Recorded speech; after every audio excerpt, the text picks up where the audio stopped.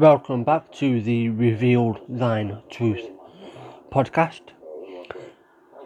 As always, don't forget to follow us on Instagram at rthinetruthshow, as well as the update. We are on Breaker, Google Podcasts, Radio Public, and we'll be on many more soon.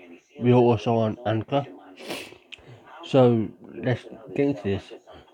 On the third episode, we will be covering David Berkowitz,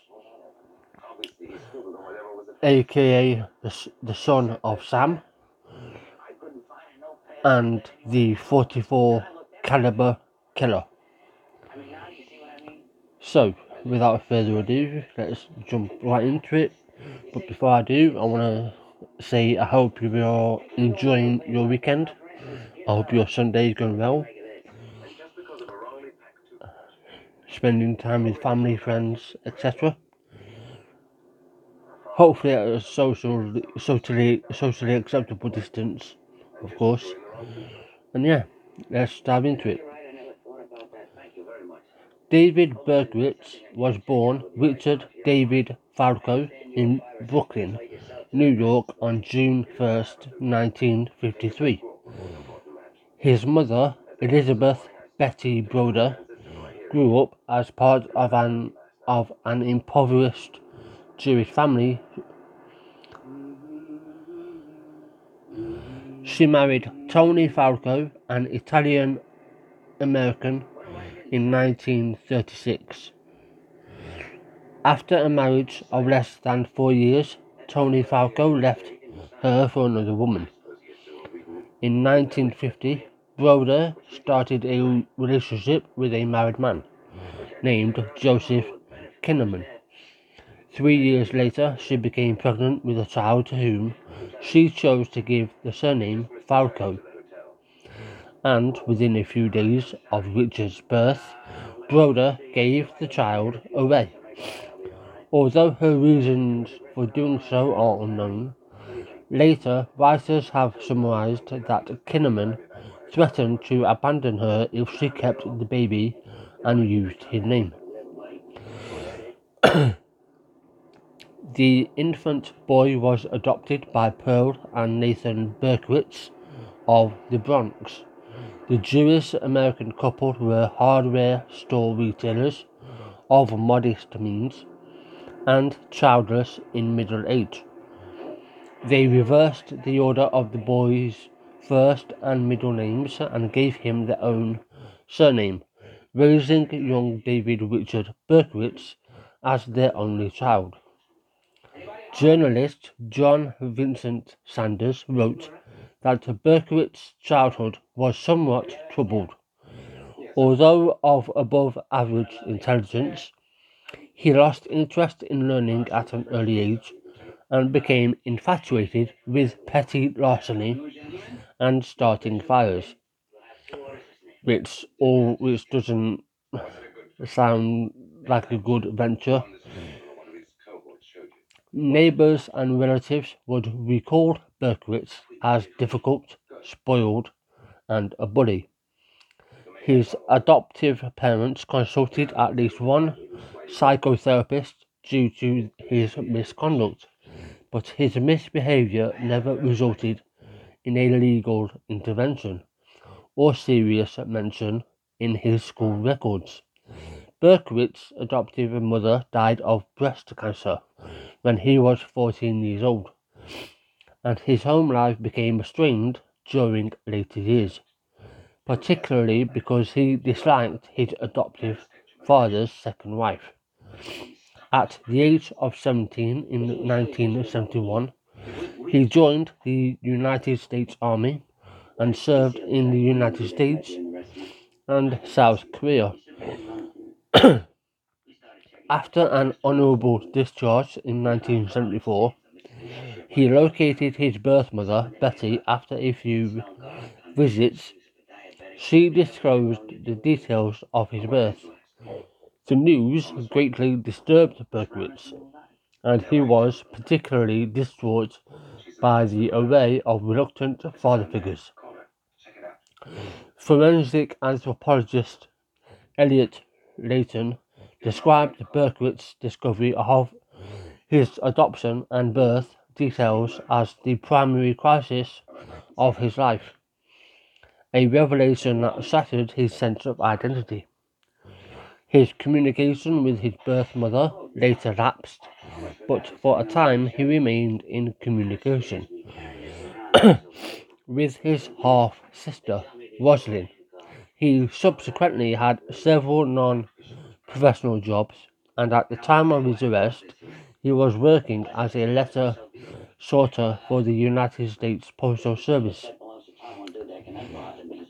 So he was dealt a bad hand. His mother, for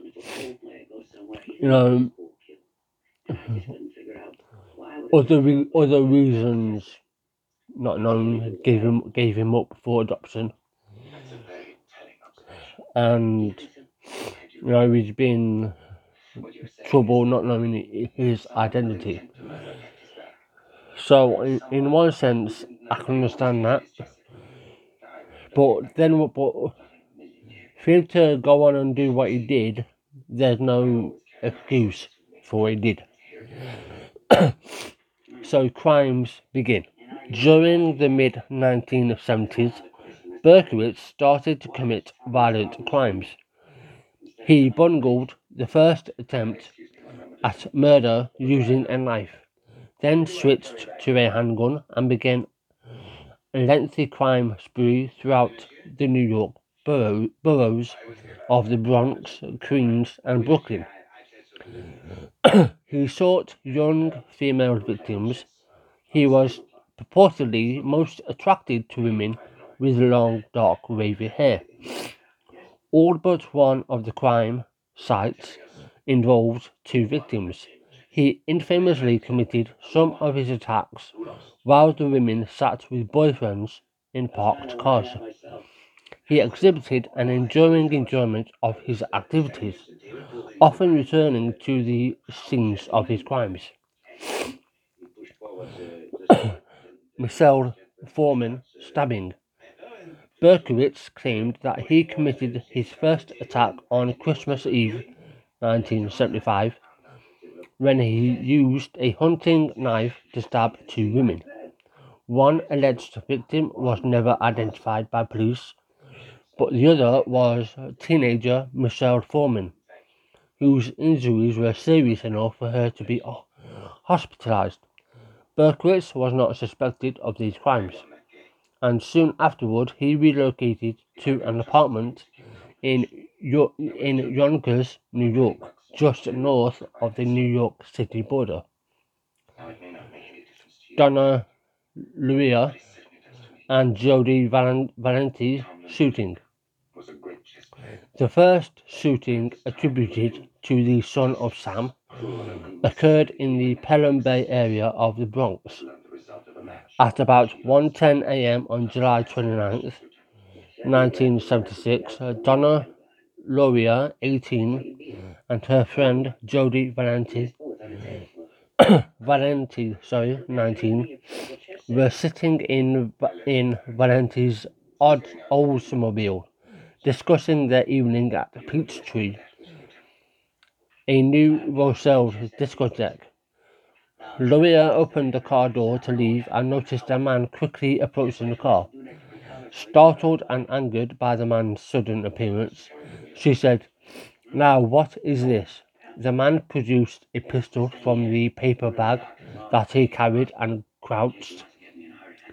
He braced one elbow on his knee, aimed his weapon with both hands and fired. Luria was struck by one bullet that killed her instantly. Valenti was shot in her thigh, and a third bullet missed both women. The shooter turned and walked away quickly. Valenti survived her injuries and said that she did not recognize the killer. She described him as a white male in his 30s with a fair complexion, about 5'9", tall and weighing about 160. pounds. His hair was short, dark and curly in a mod style. This description was repeated by Laurier's father, who claimed to have seen a similar man sitting in a yellow compact car parked nearby. Neighbours gave corroborating reports to police that an unfamiliar yellow compact car had been cruising the area for hours before the shooting. Carl DiNaro and Rosemary Keenan shooting. On October 23, 1976, a similar shooting occurred in a secluded residential area of Flushing, Queens, next to Bone Park. Carl DiNaro, 20, and Rosemary Keenan, 18, were sitting in Keenan's parked car when the windows suddenly shattered. I felt the car exploded, DiNaro said later.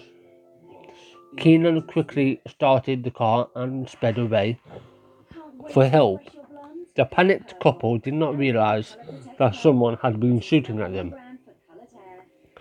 Even though DiNaro was bleeding from a bullet wound to his head, Keenan had only superficial injuries from the broken glass, but DiNaro eventually needed a metal plate to replace a portion of his skull. Neither victim saw the attacker. Police determined that the bullets embedded in Keenan's car were .44 caliber, but they were so damaged and deformed that they thought it unlikely that they could ever be linked to a particular weapon. DiNaro had shoulder-length hair, and police later speculated that the shooter had mistaken him for a woman. Keenan's father was a 20-year veteran police detective of the New York City Police Department, causing an intense investigation. As with the Laurier Valenti shooting, however, there seemed not to be any motive for the shooting, and police made little progress with the case. Many details of the DiNaro-Keenan shooting were very similar to the Laurier Valenti case, but police did not initially associate them, partly because the shootings occurred in different boroughs and were investigated by different local departments, local police precincts. Donna DeMarcy and Joanne Lumino shooting. Donna DeMarcy, 16, and Joanne Lumino, 18, walked home from a movie soon after midnight on November 27, 1976. They were chatting on the porch of Lumino's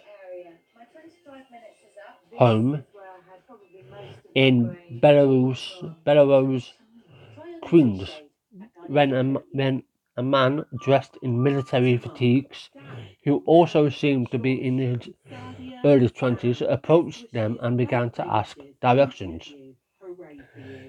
In a high-pitched voice he said, "Can you tell me how to get," but then quickly produced a revolver.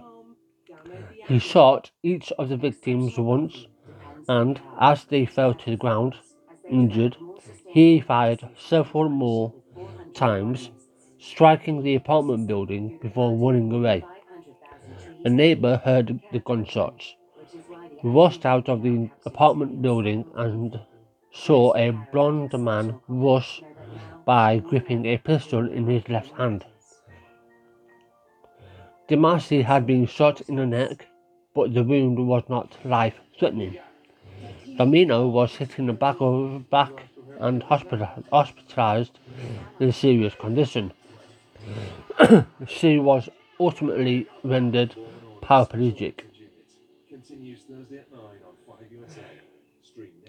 Christine Freund and John Dale shooting.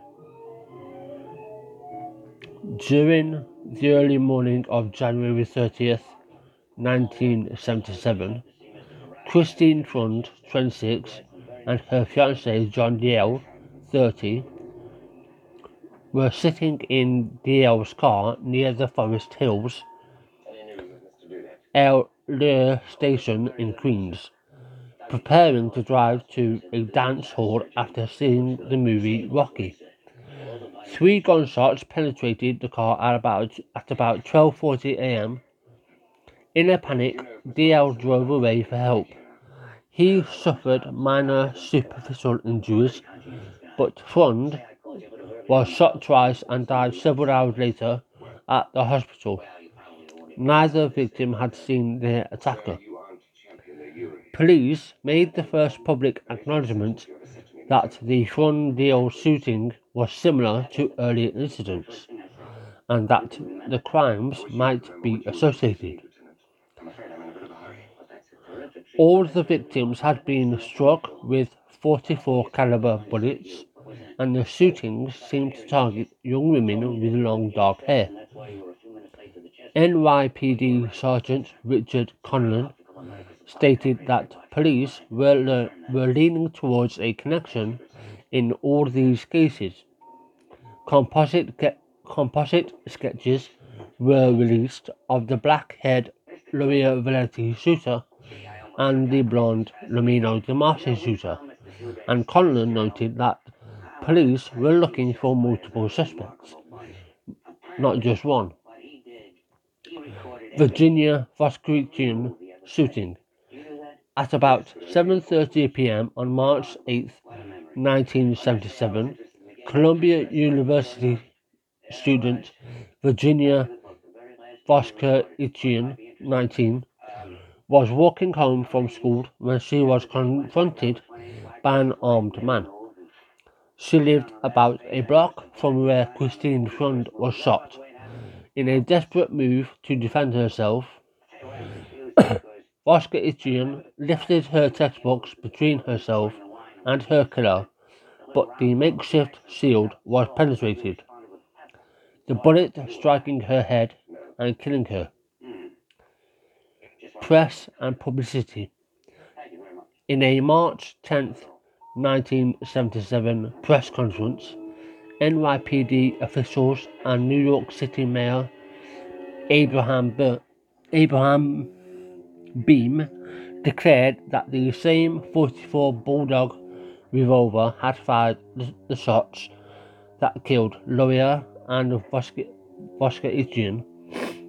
Official documents were later revealed, however, saying that the police strongly suspected that the same .44 Bulldog had been used in the shootings, but that the evidence was actually inconclusive.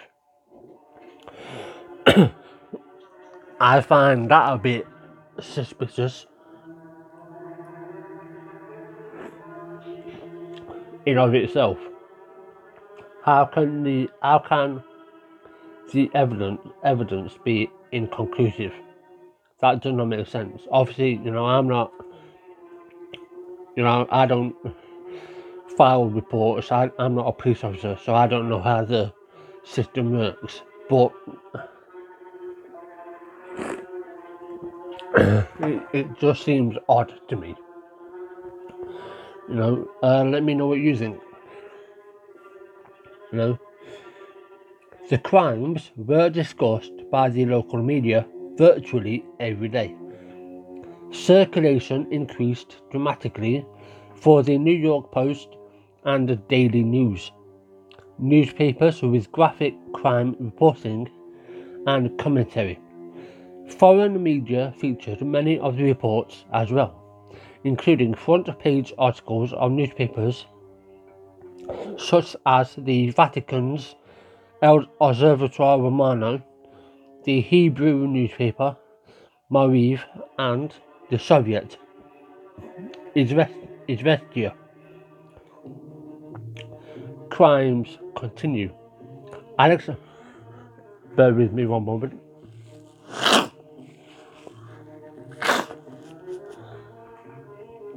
Well, that's better. At about Alexander Esau and Valentina Soriani shooting. At about 3 a.m. on April 17th, 1977, Alexander Essu, 20, and Valentina Suriani, 18, were sitting in Suriani's car near her home in the Bronx, only a few blocks from the scene of the Loria Valenti shooting. When each was shot twice, Suriani died at the scene and Essu died in hospital several hours later without being able to describe his attackers. Police said that the weapon used for the crime was the same as the one which they had suspected in the earlier shootings. Crime scene letters. Son of Sam letter. Police discovered a handwritten letter near the bodies of Esau and Suriani, written mostly in block capitals, with a few lowercase letters, and addressed to NYPD Captain Joseph Borelli. With this letter, Berkowitz revealed the name Son of Sam for the first time. The press had previously dubbed the killer the .44 caliber killer because of his weapon of choice. The letter was initially withheld from the public, but some of its contents were revealed to the press, and the name Son of Sam quickly replaced the old name. The letter expressed the killer's determination to continue his work and taunted police for their fruitless efforts to capture him. In full, with misspellings intact, the letter read, "I am deeply hurt by your calling me a Remen hater. I am not, but I am a monster. I am the son of Sam. I am a little brat. When Father Sam gets drunk, he gets mean. He beats his family. Sometimes he ties me up to the back of the house. Other times he locks me in the garage. Sam loves to drink blood, go out and kill. Commands Father Sam behind our house. Some rest, mostly young, raped and slaughtered. Their blood drained, just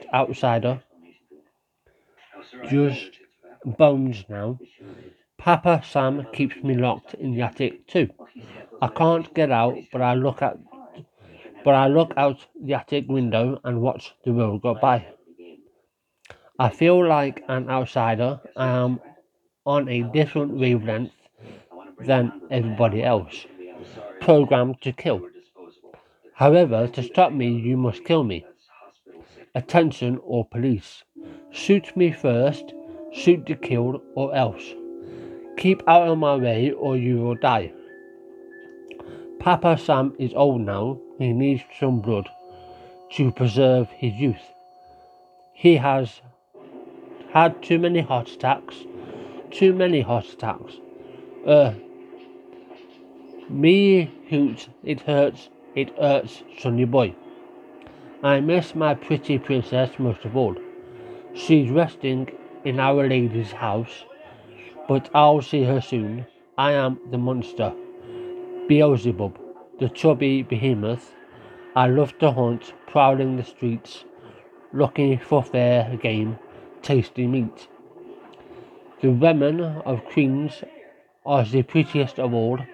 I must be the water they drink. I live for the hunt. My life, blood for Papa, Mr. Borelli, sir. I don't want to kill any more, no, sir. No more, but I must. Honor thy father. I want to make love to the world. I love people. I don't belong on earth. Return me to Yahoos. To the people of Queens, I love you and I want to wish all of you a happy Easter. May God bless you in this life and in the next. And for now, I say goodbye and good night. Police, let me haunt you with these words.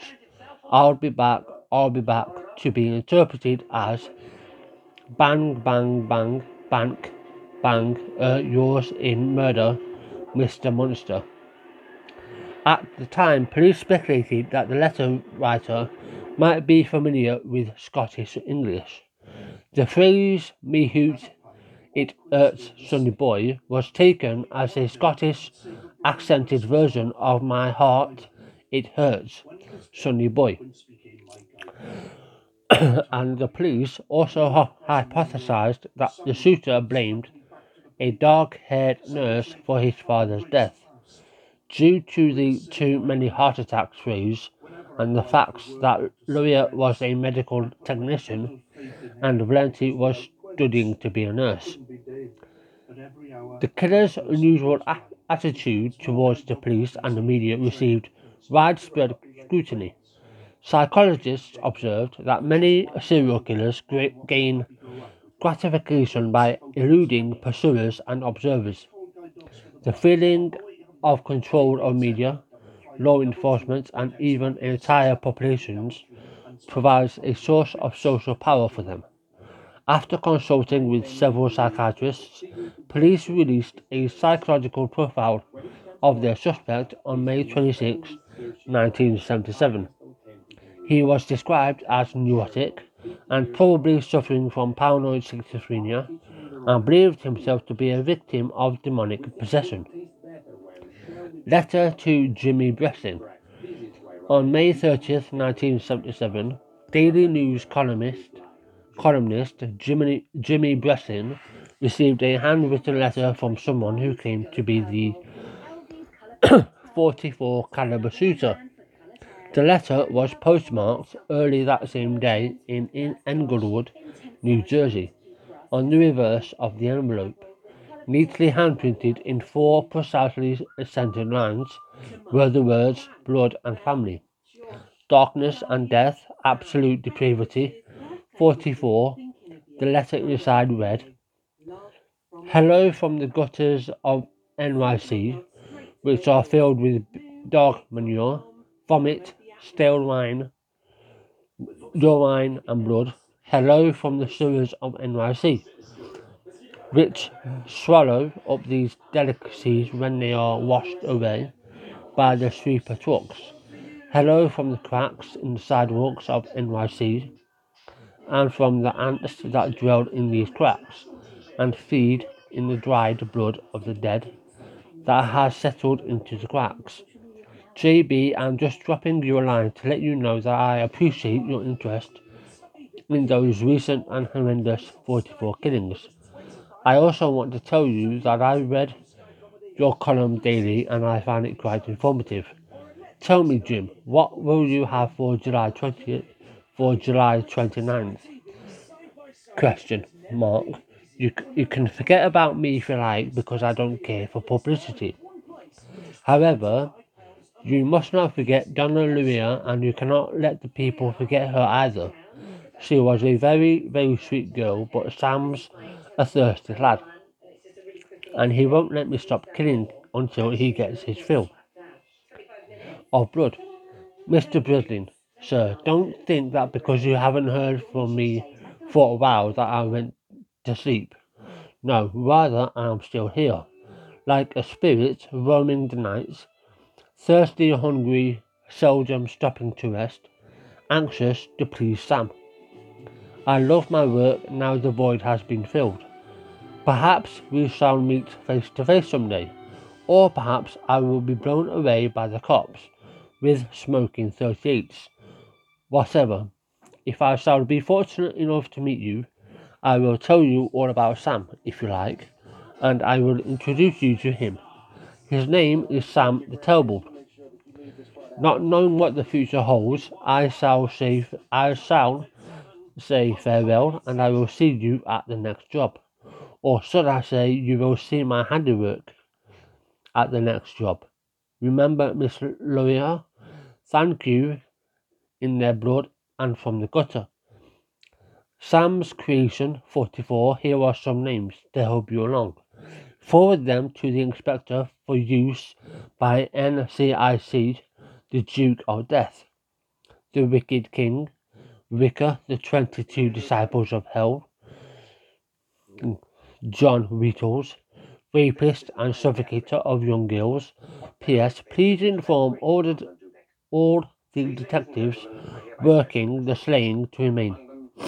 P.S. JB, please inform all the detectives working the case that I wish them best of luck. Keep digging, drive on, think positive, get off your butts, knock on coffins, etc.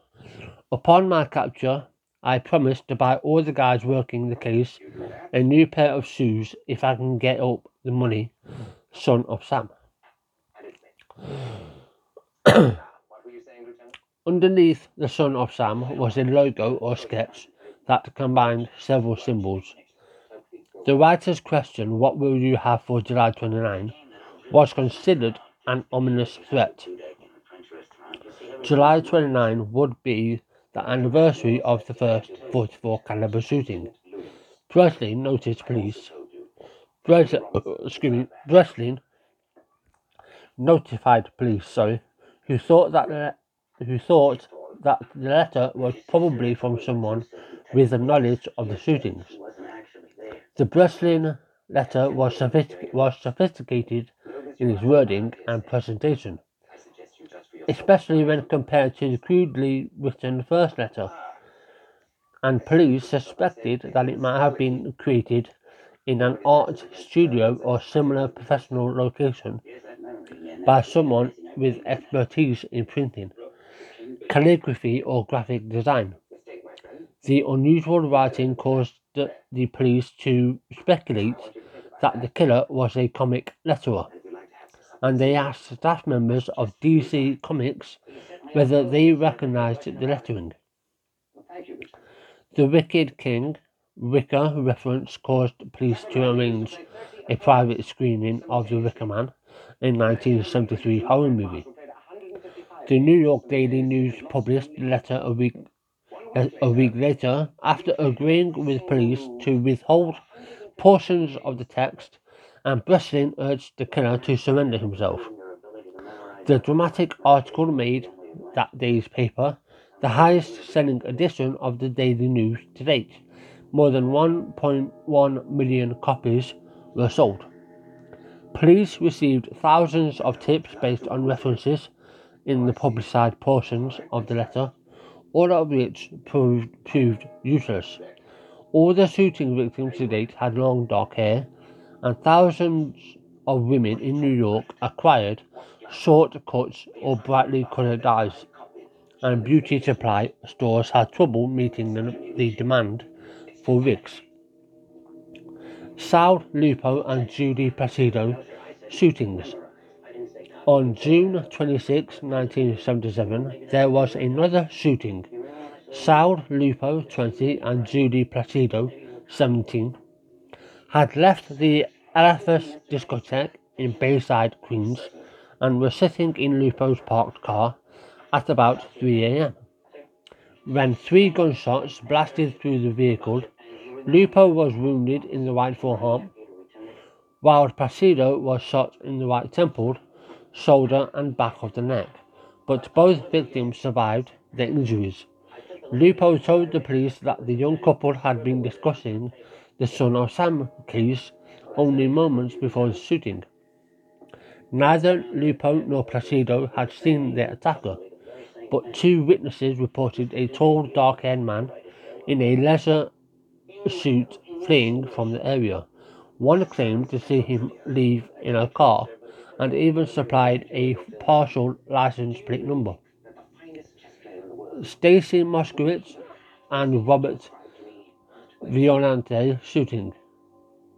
The first anniversary of the initial 44 caliber shootings was approaching, and police established a sizable dragnet that emphasized past hunting grounds in Queens and the Bronx. However, the next and final 44 shooting occurred in Brooklyn.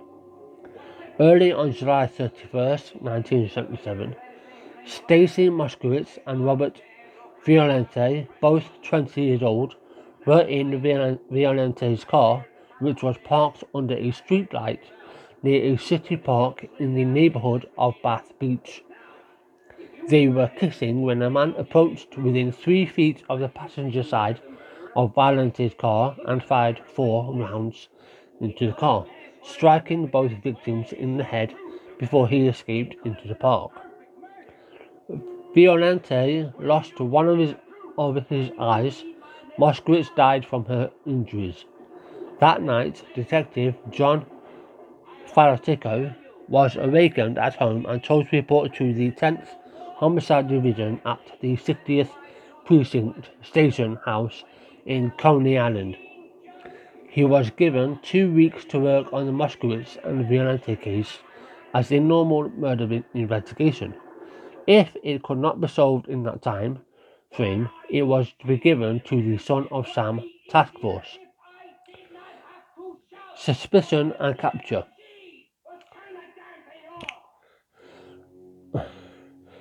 I know that there's a lot of information being thrown at you, but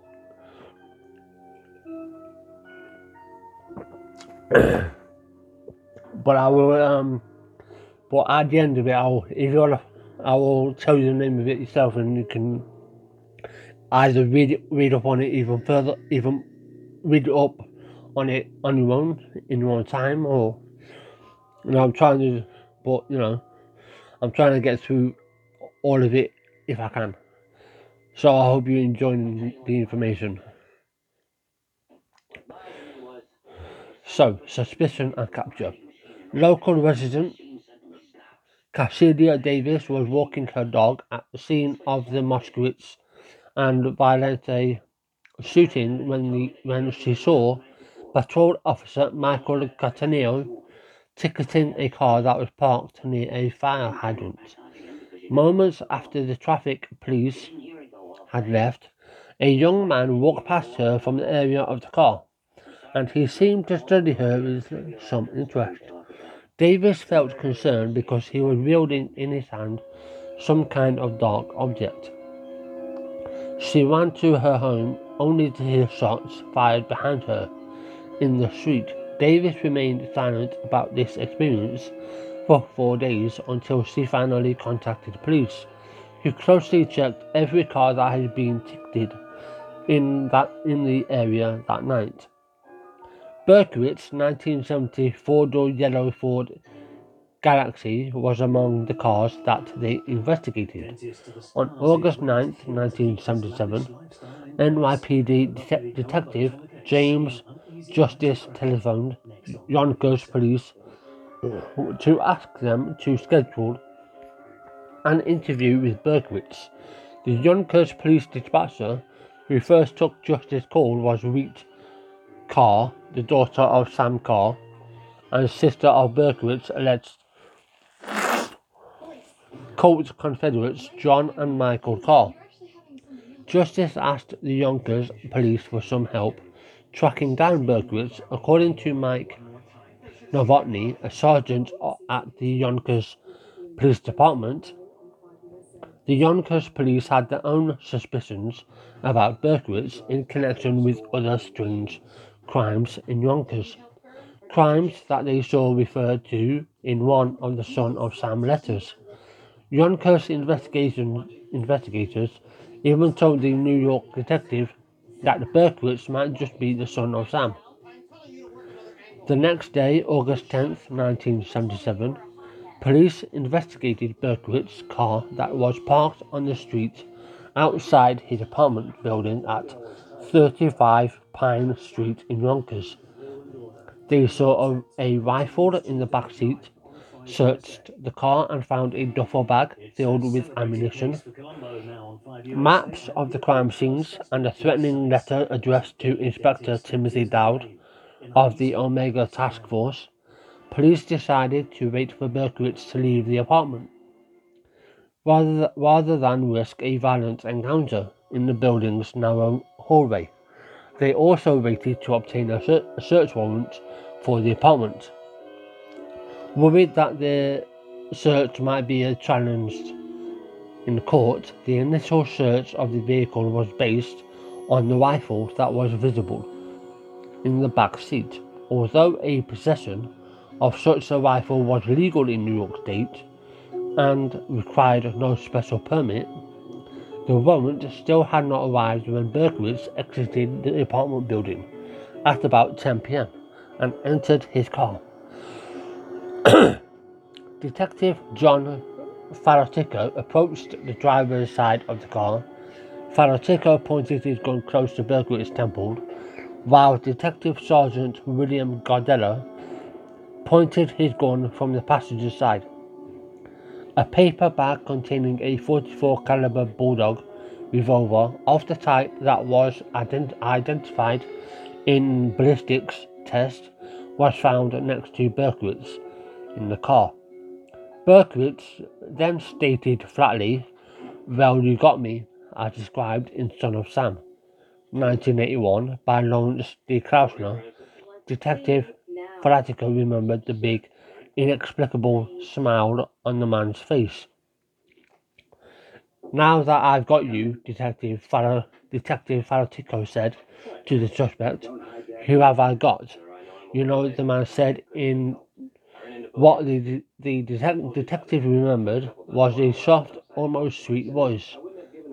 "No, I don't. You tell me." The man turned his head and said, "I'm Sam." "You're Sam? Sam who?" "Sam David Berkowitz." An alternative version claimed that Berkowitz's first words were reported to be, "Well, you got me. How come it took you such a long time?" Detective John Faratico was officially credited by the New York City Police Department and as the arresting officer of the son of Sam. Police searched Apartment 7E and found it in disarray, with satanic graffiti on the walls. They also found diaries that he had kept since he was 21 years old, 3 stenographs, notebooks, nearly all full, wherein Berkowitz meticulously noted hundreds of arsons that he claimed to have set throughout New York City. Some sources allege that his number might be over 1,400. Soon after Berkowitz's arrest, the address of the building was changed from 35 Pine Street to 42 Pine Street in an attempt to end its notoriety. After the arrest, Berkowitz was briefly held in a Yonkers police station before being transported directly to the 60th precinct in Coney Island, where the detective task force was located. At about 1 a.m., Mayor Abraham Beame arrived to see the suspect personally. After a brief and wordless encounter, he announced to the media, "The people of the city of New York can rest easy because of the fact that the police have captured a man whom they believe to be the son of Sam."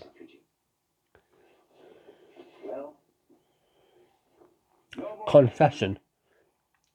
Berkowitz was interrogated for about 30 minutes in the early morning of August 11, 1977. He quickly confessed to the shootings and expressed an interest in pleading guilty. The investigation was led by John Keenan, who took the confession. During questioning, Berkowitz claimed that his neighbor's dog was one of the reasons that he killed, stating that the dog demanded the blood of pretty young girls. He said that the Sam mentioned in his first letter was his former neighbor Sam Carr. Berkowitz claimed that Harvey Carr's black Labrador retriever was possessed by an ancient demon and that it issued irresistible commands that Berkowitz must kill. A few weeks after his arrest and confession, Berkowitz was permitted to communicate with the press. In a letter to the New York Post dated September 19th, 1977, Berkowitz alluded to his original story of demonic possession, but closed with a warning that has been interpreted by some investigators as an admission of criminal accomplices. "There are other sons out there God help the world. Sentencing. 3 separate mental health examinations determined that Berkowitz was competent to stand trial. Despite this, defense lawyers advised Berkowitz to enter a plea of not guilty by reason of insanity. But Berkowitz refused. He appeared calm in court on May 8, 1978, as he pleaded guilty to all of the shootings. At his sentencing 2 weeks later, Berkowitz caused an uproar when he attempted to jump out of a window of the 7th floor courtroom. After he was restrained, he repeatedly chanted, "Stacy was a whore," and shouted, "I'd kill her again. I'd kill them all again." The court ordered another psychiatric examination before sentencing could proceed. During the evaluation, Berkowitz drew a sketch of a jailed man surrounded by numerous walls. At the bottom he wrote, "I am not well at all." Nonetheless, Berkowitz was again found competent to stand trial. That doesn't make sense. He's clearly not competent. But, anyway, on June 12, 1978, Berkowitz was sentenced to 25 years to life in prison for each murder, to be served consecutively. He was ordered to serve time in Attica Correctional Facility and upstate New York Supermax prison. Despite prosecutors' objections, the terms of Berkowitz's guilty plea made him eligible for parole in 25 years. Retraction of claims of possession. At a press conference in February 1979, Berkowitz declared that his previous claims of demonic possession were a hoax. Berkowitz stated in a series of meetings with his special court-appointed psychiatrist, David Abrahamson, that he had long contemplated murder to get revenge on a world that he felt had rejected and hurt him. Well, why didn't you say that originally then? If that was the case. Prison life. After his arrest, Berkowitz was initially confined to a psychiatric ward in Kings County Hospital, where the staff reported that he seemed remarkably troubled by his new environment. On the day after his sentencing, he was taken first to Sing Sing prison, and then to the upstate Clinton Correctional Facility for psychiatric and physical examination. 2 more months were spent at the Central New York Psychiatric Center in Marcy before his admission to Attica Prison. Berkowitz served about a decade in Attica until he was relocated to Sullivan Correctional Facility in Fallsburg, where he remained for many years until he was transferred to Saranac Correctional Facility in Ulster County. Berkowitz described life in Attica as a nightmare. In 1979, there was an attempt on Berkowitz's life in which the left side of his neck was slashed from front to back, resulting in a wound that required more than 50 stitches to close. Berkowitz refused to identify his assailant, and he only claimed that he was grateful for the attack. It brought a sense of justice, or in Berkowitz's own words, the punishment I deserve. Conversion to born-again Christianity. In 1987, Berkowitz became an evangelical Christian in prison. According to his personal testimony, his moment of conversion occurred after reading Psalm 34:6 from a Bible given to him by a fellow inmate. He says he is no longer to be referred to as the son of Sam, but the son of hope. Okay, all of a sudden he's become religious. All of a sudden he's now turned to religion. Parole hearings. Berkowitz is entitled to a parole hearing every 2 years as mandated by state law. Though he has consistently refused to ask for his release, sometimes skipping the hearings altogether. Before his first parole hearing in 2002, Berkowitz sent a letter to New York Governor George Pataki, demanding that it be cancelled. He wrote, "In all honesty, I believe that I deserve to be in prison for the rest of my life. I have, with God's help, long ago come to terms with my situation, and have accepted my punishment." Officials at the Sullivan facility rejected his demand. In his 2016 hearing at Saranac, New York, Berkowitz stated that while parole was unrealistic, he felt he had improved himself behind bars, adding, "I feel I am no risk whatsoever." His lawyer, Mark Heller, noted that prison staff considered Berkowitz to be a model prisoner.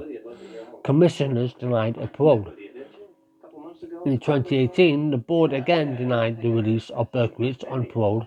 His next hearing is scheduled for May 2020. Other activities. Soon after his imprisonment, Berkowitz invited Malachi Martin, an exorcist, to help him compose an autobiography, but the offer was not accepted. During later years, Berkowitz developed his memoirs with assistance from evangelical Christians. His statements were released as an interview video, Son of Hope, during 1998, with a more extensive work released in book form, titled Son of Hope, The Prison Journals of David Berkowitz, 2006. Berkowitz does not receive any royalties or profit from the sales of his works. He has continued to write essays on faith and repentance for Christian websites. His own official website is maintained on his behalf by a church group, since he is not allowed to access to a computer. Berkowitz stays involved with the prison ministry and regularly counsels troubled inmates. While in the Sullivan facility, he pursued education and graduated with honors from the Sullivan Community College. In 2002, during the DC sniper attacks, Berkowitz wrote a letter telling the sniper to stop hurting innocent people. Berkowitz made his comments in a 3-page letter to Rita Cosby, senior Chicago correspondent for Fox News channel, after Cosby wrote him seeking his comment on the sniper attacks. During June 2005, Berkowitz sued one of his previous lawyers for the misappropriation of a large number of letters, photographs, and other personal possessions. Hugo Hamatz, a New Jersey attorney, had represented Berkowitz in an earlier legal effort to prevent the National Enquirer from buying one of his letters. Hamatz then self-published his own collection of letters and memorabilia, Dear David, 2005, which he had obtained from Berkowitz during their consultations. Berkowitz stated that he would drop the lawsuit only if the attorney signed over all the money he made to the victims' families. In October 2006, Berkowitz and Hamatz settled out of court, with Hamatz agreeing to return the disputed items and to donate part of his book profits to the New York State Crime Victims Board. Satanic cult claims. In 1979, Berkowitz mailed a book about witchcraft to police in North Dakota. He had underlined several passages and written a few marginal notes, including the phrase, "Alice, Perry hunted, stalked and slain," followed to Caliph, Stanford University. The reference was to Alice Perry, a 19-year-old North Dakota newlywed who had been murdered at Stanford on October 12, 1974. Her death and the notorious abuse of her corpse in a Christian chapel on campus was a widely reported case. Berkowitz mentioned the Perry attack in other letters, suggesting that he knew details of it from the perpetrator himself. Local police investigators interviewed him, but they, now 2004, believe he has nothing of value to offer. The Arliss Perry case has since been solved. After his admission to Sullivan Prison, Berkowitz began to claim that he had joined a satanic cult in the spring of 1975. In 1993, Berkowitz made these claims known when he announced to the press that he had killed only 3 of the Son of Sam victims: Donna Luria, Alexander Asuv, and Valentina Soriani. In his revised version of the events, Berkowitz said that the other shooters were involved and that he fired the gun only in the first attack, Luria and Valenti, and the 6th, Esso and Soriani. He said that he and several other cult members were involved in every incident by planning the events, providing early surveillance of the victims and acting as lookouts and drivers at the crime scenes. Berkowitz stated that he could not divulge the names of most of his accomplices without putting his family directly at risk. Well, we all know that that's a bunch of bollocks. Among Berkowitz's alleged unnamed associates was a female cult member whom he claims fired the gun at Denaro and Keenan, both of whom survived. Berkowitz said because the alleged accomplice was unfamiliar with the powerful recoil of a .44 Bulldog. Berkowitz declared that at least 5 cult members were at the scene of the Front DL shooting, but the actual shooter was a prominent cult associate who had been brought in from outside New York with an unspecified motive. A cult member whom he identified only by his nickname, Manson 2. Another unnamed person was the gunman in the Moskowitz Violante case, a male cult member who had arrived from North Dakota for the occasion, also without explanation. Berkowitz did name 2 of the cult members, John and Michael Carr. The 2 men were sons of the dog owner, Sam Carr, and they lived on nearby Warburton Avenue. Both of these other sons of Sam were long dead. John Carr had been killed by a shooting judge. Killed by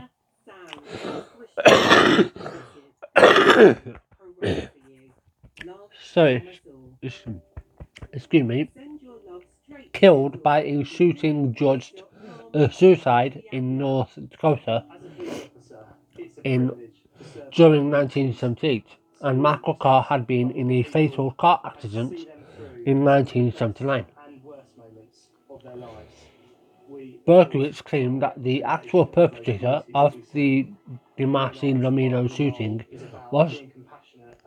was John Carr, and he added that a Yonkers police officer, also a cult member, was involved in his crime. He claimed that Michael Carr fired the shots at Lupo and Placido. Case reopened. Journalist John Hockenberry asserts that even aside from the satanic cult claims, many officials doubled the single shooter theory, writing, "What most don't know about the Son of Sam case is that from the beginning, not everyone bought the idea that Berkowitz acted alone." John Santucci, Queens District Attorney at the time of the killings, and police investigator Mike Novotny Both expressed their convictions that Berkowitz had accomplices. NYPD officer Richard Johnson, involved in the original investigation, has opined that unresolved discrepancies in statements from witnesses and surviving victims indicate Berkowitz did not act alone. Why are the three suspect cars, 5 different suspects' descriptions, different heights, different shapes, different sizes of the perpetrator? Somebody else was there. Other contemporaries have voiced their belief in the satanic cult theory, including Donna Laurier's father, and Carl Denaro, who stated his opinion that more than one person was involved, but admitted he could not prove the cult theory. Denaro's conclusion rests on his criticism of Berkowitz's statements to police as totally false. John Dale's recollection is that he physically bumped into Berkowitz outside the Wine Gallery restaurant as he and Christine Fund departed and walked to his car, where the shooting occurred. Berkowitz, in contrast, told police that he passed within a few feet of Dale and Fund shortly before they entered the car. Dale contends he and Fund passed no one on their way to the car, and that further that the placement of the car parked at the curb would have made it impossible for Berkowitz to have snuck upon them in the few minutes between their encounter outside the restaurant and the shooting at the car. DL thus reasons he was shot by someone other than Berkowitz. Hockenberry's own report was broadcast by Network News and given much exposure by Dateline NBC 2004. In it, he discusses another journalist, Maury Terry, who had begun investigating the Son of Sam shooting before Berkowitz was arrested. Terry published a series of investigative articles in the Gannett newspaper in 1979, which challenged the official explanation of a lone gunman. Vigorously denied by police at the time, Terry's articles were widely read and discussed. They were later assembled in book form as The Ultimate Evil, 1987, expanded second edition, 1999. Largely impelled by these reports of accomplices and satanic cult activity, the Son of Sam case was reopened by Yonkers police during 1996, but no new charges were filed. Due to a lack of findings, the investigation was eventually suspended, but remains open. From prison, Berkowitz continues to assert and expand upon his claims of demonic possession. He stated in a series of 9 videos in 2015 that the voice he heard was that of Sam Hain, a druid, devil, and the true origin of Son of Sam. He added that it never was a dog, saying that detail was fabricated by the media. Skeptics. Berkowitz later claims are dismissed by many. Breslin rejected his story of satanic cult accomplices, stating that when they talked to David Berkowitz that night, he recalled everything step by step. Step by step, the guy has 1000% recall, and that's it. He's the guy and there's nothing else to look at.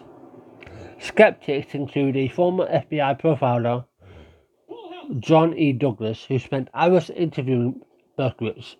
He states that he was convinced Berkowitz acted alone, as was an introverted loner, not capable of being involved in group activity. NYPD psychologist Dr. Harvey Schlossberg states in Against the Law, a documentary about the Son of Sam case, that he believes the satanic cult claims are nothing but a fantasy, concocted by Berkowitz to absolve himself of the crimes. In his book Hunting Humans 2001, Elliot Layton argued that recent journalistic attempts to abridge or even deny Berkowitz's guilt have lacked all credibility.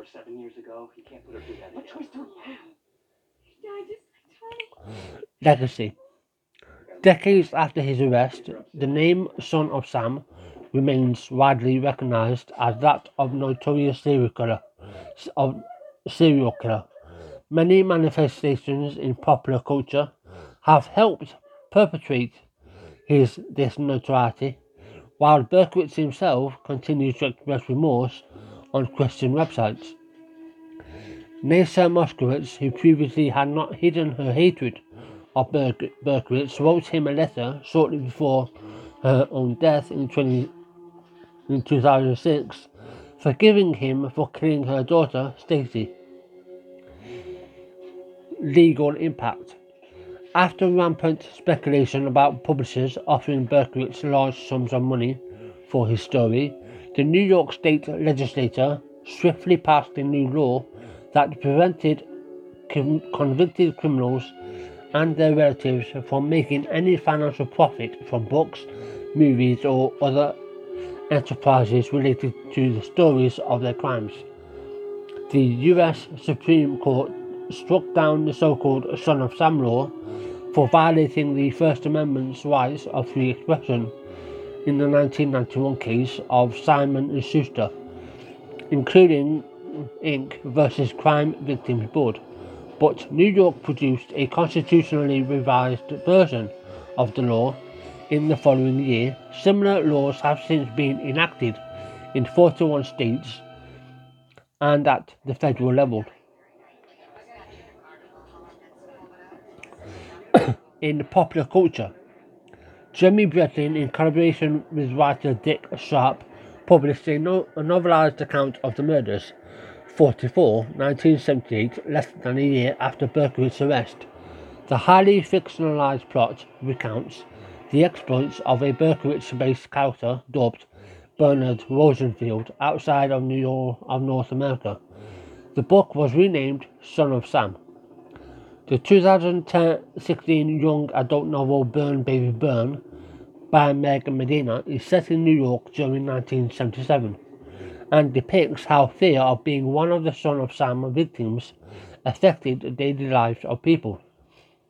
The Spike Lee drama Son of Sam was released in 1999 with actor Michael Badalucco in the role of Son of Sam. The film depicts the tensions that develop in a Bronx neighborhood during the shootings, and Berkowitz's part is largely symbolic. A minor character in the script, he functions mostly as a berserk metaphor for Lee's view of the 70s. As a period of amoral excess, Berkowitz was reported to be disturbed by what he called exploitation of the ugliness of the past. Other movie portrayals of Berkowitz include the Ural-Lomel DVD release Son of Sam 2008 and the CBS television movie Out of Darkness 1985.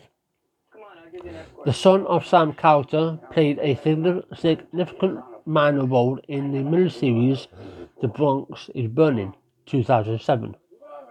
Oliver Cooper portrayed him in the TV series Mindhunter 2019.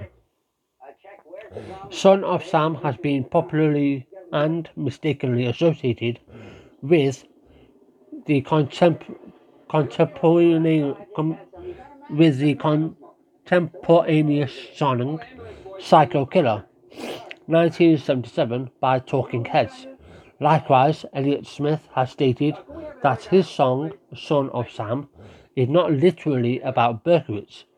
Compositions more directly inspired by the events include Son of Sam 1978 by the Dead Boys, Son of Sam by Chain Gang, and Looking Down the Barrel of a Gun 1989 by the Beastie Boys. Guitarist Scott Plesky used the stage name Daisy Berkowitz while playing with Marilyn Manson in the 1990s, and the band's song Son of Man conspicuously describes Berkowitz.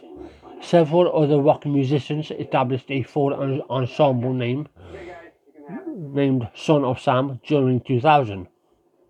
A cartoon composite of Berkowitz and the breakfast cereal icon Toucan Sam was featured in Green Jelly's comedy rock video Serial Killer 1992 by the name of Toucan Son of Sam, but it was later removed under threat of copyright lawsuit by the Kellogg Company.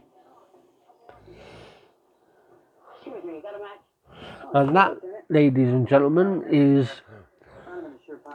David Berkowitz, the Son of Sam, or the 44 caliber killer. I hope that's all we've got for you today. A lot of information. I hope is concise and you can wrap your head around it. But that'll be it. Our next episode will be Thursday next week, so be sure to look out for that. I will post updates on Instagram, so be sure to follow us over there. It's our Thine Truth Show on Instagram, so do follow us. I hope you enjoy the rest of your evening, day, night, morning, wherever you are, and until next episode on Thursday, have a great week.